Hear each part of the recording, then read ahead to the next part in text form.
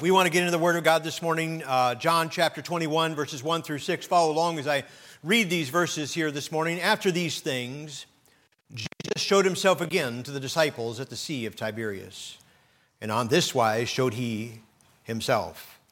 There were together Simon, Peter, and Thomas, called Demas, and Nathanael, and Canaan of Galilee, and the sons of Zebedee, and the two others of his disciples. Simon Peter saith unto them, I go a-fishing. They say unto him, We go also with thee.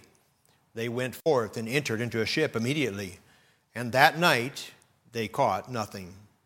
But when the morning was now come, Jesus stood on the shore, but the disciples knew not that it was Jesus. Then Jesus saith unto them, Children, have ye any meat? They answer him, No.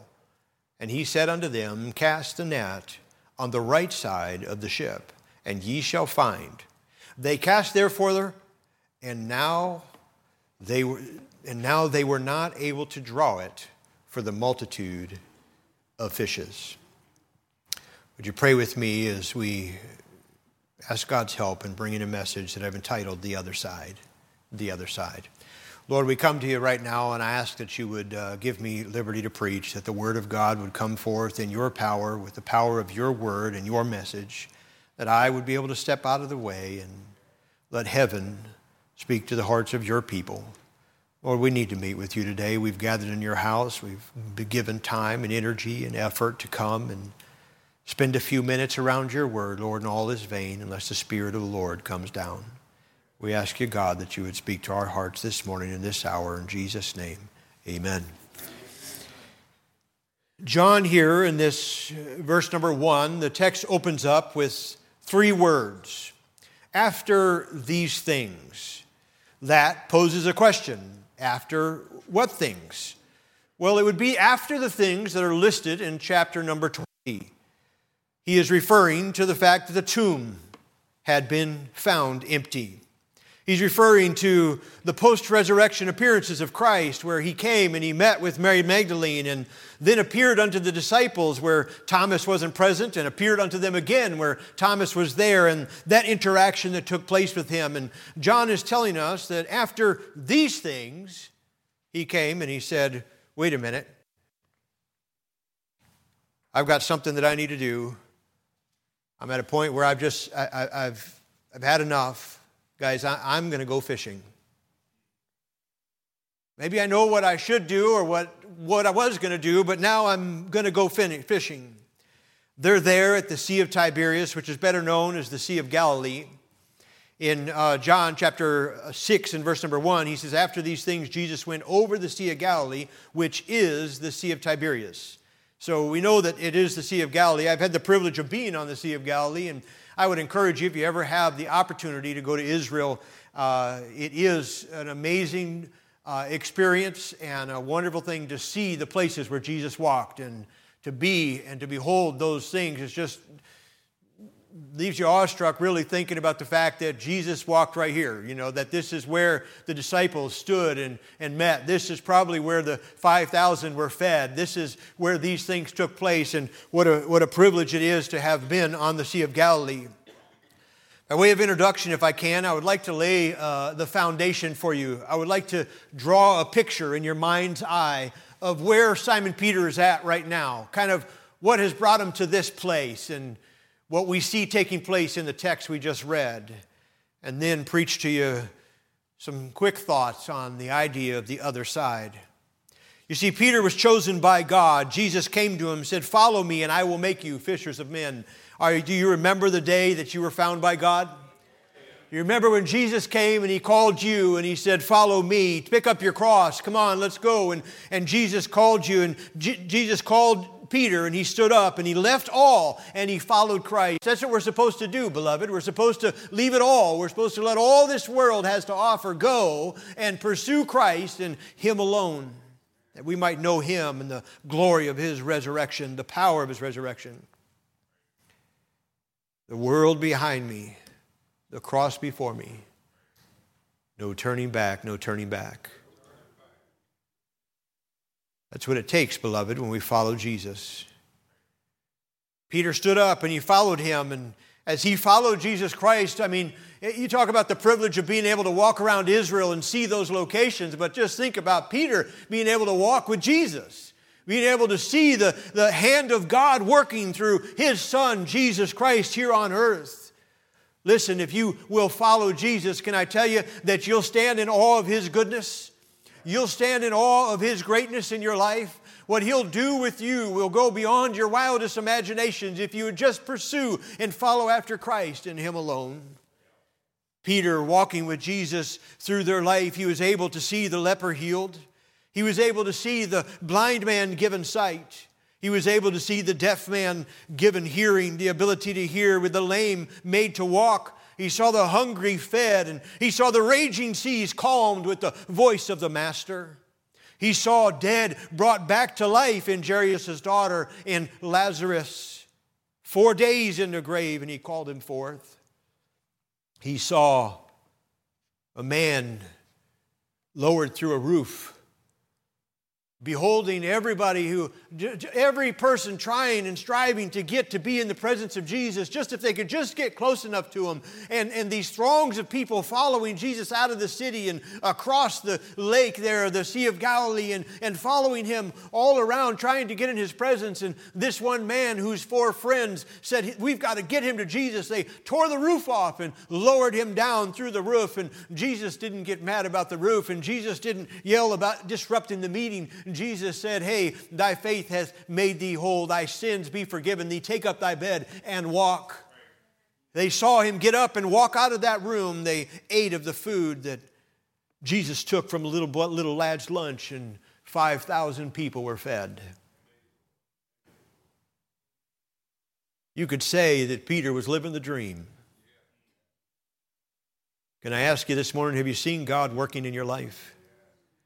Have you seen the hand of God bring you through some storms? Have you seen Him direct you? Have you seen Him feed you when you were hungry, or supply some needs when you were in want? Have you seen Him perform some miracles in your midst?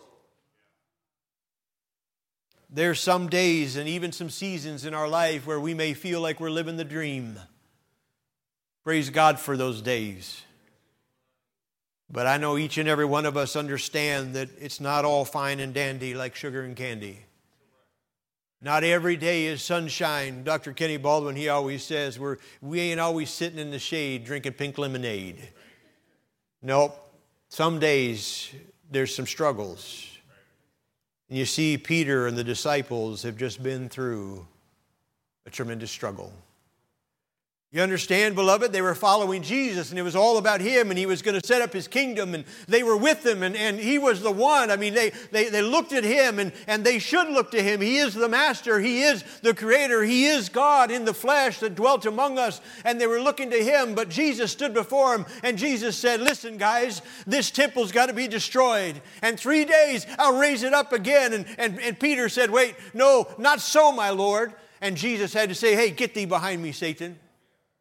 Yes, that's what has to happen. I have to die, but it's as though the disciples didn't want to hear it. They said, no, wait a minute, that can't happen. You're our leader. You're our master. We're following you. No, this can't happen. You can't do that, Lord. But Jesus went to the cross and hung on the cross, and He died there. And He was put into a grave. Peter there with Jesus declared his never-dying love and his ability to follow Him. He says, Lord, I'll follow you forever, no matter what. Jesus said to him, you're going to deny me. And Peter says, no way. I would never do that, Lord. You know the story that he did. On the eve of God's Son's greatest need, Peter denied his Savior. Having realized what he did, he went out and wept bitterly. Even though in chapter number 20, Peter and the disciples had seen the risen Savior, still, they went away fishing. I can see in Peter's heart and mind maybe him kind of feeling like, you know what, I denied Christ. He probably doesn't even want me. I denied Him. I failed. I messed up so bad it's beyond repair. And you know what, there's nothing really here for me. There's nothing I can do. I'm going to go fishing. And these other disciples that were there, they say, hey, we go with you.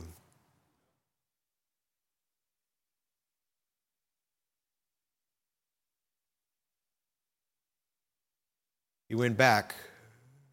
He went back.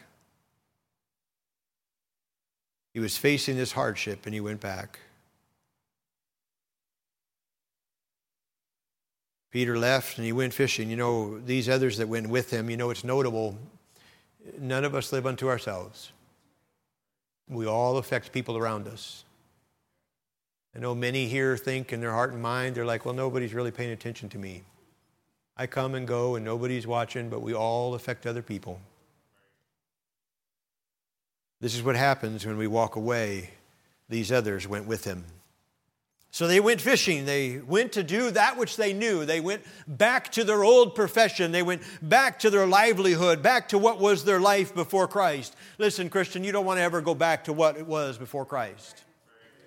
It's not where you want to end up. That's not where you want to go. I tell you here by example of this story that old life that you thought you knew is not going to be what you thought it was when you left.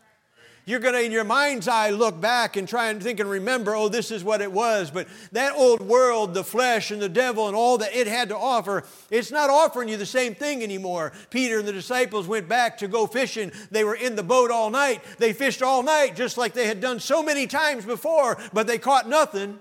This world has nothing for you back there. It has nothing for you back there. In your mind, you've been deceived by Satan and you think, well, I'm just going to go back. Because I've failed again, I've messed up again. The struggle is too hard. But then, beloved, Jesus shows up. Jesus showed up there on the shore, and they were so far from Jesus, they couldn't even recognize who he was. But he yells to them, and he says, cast your nets on the other side. They cast their net, and so great was the catch, they couldn't haul it in. They did what Jesus asked of them.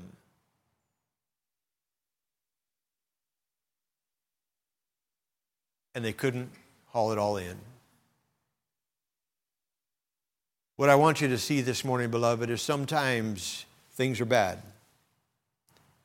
Sometimes it looks like all hope is gone. Every blessing and every joy and every happiness and every satisfaction is all drifted away, and all that you see in front of you is a mess and turmoil and hardship and struggle. And you think, oh no, I fished all night. I've done what I thought I knew how to do, and even that I can't do right. And then Jesus shows up. And he says, if you could just put your net on the other side. What I'm saying, beloved, is sometimes you need to keep on going just a little bit longer till you can get to the other side. Too many people, they stop over here. What if Peter and the disciples would have said, hey, we fished all night. We know what we're doing. We know these waters. We fished these since we were but little boys, but couldn't even drag a net. We've been up in this water fishing. No, we're not going to bother. No, but they picked up their net and they put it on the other side. If we would just keep going long enough to get to the other side, we could see some great victories. Peter wanted to get to Jesus so bad he jumped in the water and swam to him. Beloved, let me implore you, encourage you, get back to Jesus. When Jesus shows up, do whatever you need to get back to him. And beloved, when you do, oh, the birds will begin to sing over the back fence of your soul again. It's been quiet, it's been hard, it's been wearisome. But listen, if you get back to Jesus, you'll hear him singing. I want you to ponder just a couple of thoughts with me this morning with regards to getting to the other side. I want you to see, first of all, that on the other side of the cross, they found the Savior. On the other side of the cross, they found the Savior. You see, they saw Jesus hung on the cross and they thought it was all done, and they walked away discouraged and downhearted. But Jesus had to go to the cross. It was his surrender to the cross was a manifestation of his love for us. But God committed his love toward us, and that while we were yet sinners, Christ died for us. He went to the cross. He had to go to the cross to become the Savior of the world. His suffering met the measure of my guilt. Beloved, I had a debt I couldn't pay. He paid a debt he didn't owe. And it was such that Jesus, his suffering met the measure of my guilt, every bit of it. 1 John 1 verse number 7 says, but if we walk in the light as he is in the light, we have fellowship one with another. And the blood of Jesus Christ, his Son, cleanses us from all sin. From all sin. Beloved, the shed blood of Jesus Christ cleanses us from all sin. It wipes it all away, every single sin. The shed blood of Jesus Christ is the answer for all of it. On the other side of the cross, they found the Savior. His sacrifice met the requirements of the law. Colossians chapter 2 and verse number 14 says, blotting out the handwriting of ordinances that was against us. The handwriting, the ordinances that stood against us, our transgression of the law, the written law that stood there as a testimony of how many times in every area that we failed and we fell short. But, he says, and he took it out of the way, nailing it to the cross. His sacrifice met the requirement of the law. His sacrifice, beloved, did what all the Old Testament sacrifices couldn't do. In Hebrews chapter 10, verse number 11, he says, and every priest standeth daily ministering and offering, oftentimes the same sacrifice, which can never take away sins. You see, the sacrifices of the Old Testament couldn't take away the sin. It just covered the sin for a period of time.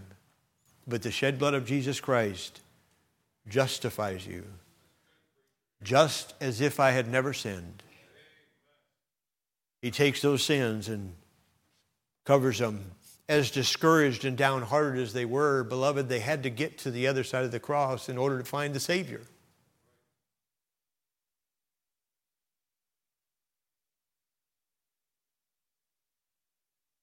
I don't know who said it first, but in description of the magnificence of the sacrifice of Jesus Christ, somebody said this: the heart of God planned it.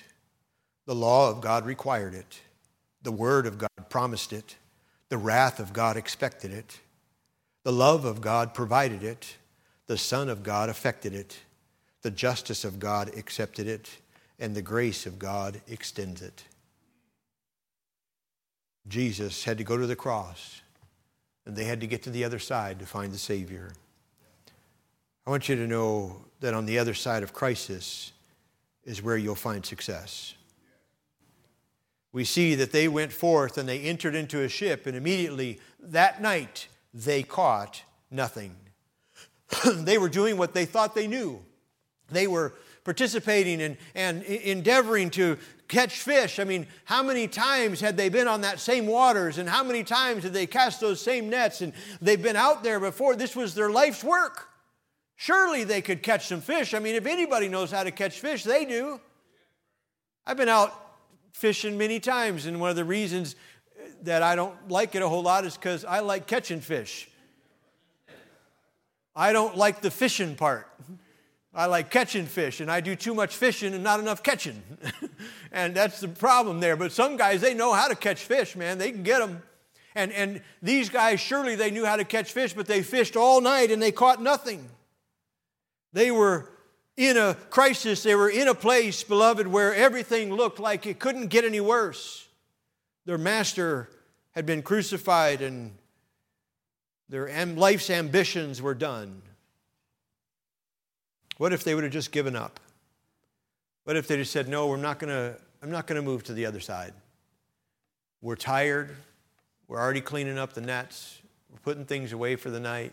We're not going to bother. If they wouldn't have taken the initiative to go just one more step, to push a little further, to get to the other side, they wouldn't have caught anything. But when they did, they caught more than they could bring in. They did what they were supposed to do. And beloved, this same group of men, you get over the book of Acts and it says that they turned the world upside down. You know, you've been out giving tracts and telling people about Jesus and it just seems like they're not interested. You try and be a witness and you think, oh, it's useless. It's not. I'm doing it and it's not. There's no fruit coming. We've given out all these John and Romans and nothing's happened. I've been trying to be faithful and there's been no change, and I've been doing what God told me to do and nothing's changed in my life. But just keep going to the other side. Keep going to the other side. Don't give up. Don't let Satan discourage you and cause you to quit. They just had to keep going, and they saw God bless in miraculous ways. They caught the fish, and they turned the world upside down for Jesus Christ. And Peter preached on the day of Pentecost, and 3,000 souls were added to the church. Whatever hardship you have in your life, whatever crisis you might be facing, continue, push through to the other side, and you'll see victory. Maybe not today, or maybe not tomorrow, but if you'll just continue, you'll see it. The poet said, when things go wrong, and sometimes they will, when the road you trudging seems all uphill, when the funds are low and the debts are high, and you want to smile, but all you can do is sigh. When your cares are pressing you down a bit, rest if you must, but please don't quit. Life is queer with its twists and turns, as every one of us sometimes learns. And many a person turns about when they might have won had they stuck it out. Don't give up, though your pace seems slow. You may succeed with yet one more blow. Often the struggler has given up when he might have captured the victor's cup. And he learned too late when the night came down how close he was to that golden crown. Success is failure turned inside out. So stick to the fight when you're hardest hit. It's when things seem worst that you really mustn't quit. I would implore you and encourage you, beloved, to keep on. Push on a little further. Get to the other side, and you too will see God bring in a harvest and a reaping thing that you'll look and you say, Lord, I can't even hold it. I can't hold it all. God, you're so good to me. Beloved, it's on the other side of commitment that we find satisfaction. We see in verse number 9, they committed to what God said. They cast their net to the other side, and God brought in such a great harvest that they couldn't even bear it, and they pulled it in, and they toiled, and they worked, and they brought that harvest in. They came to the shore, and we see in John 21 and verse number 9, as soon as they were come to land, they saw a fire of coals there, and fish laid thereon, and bread.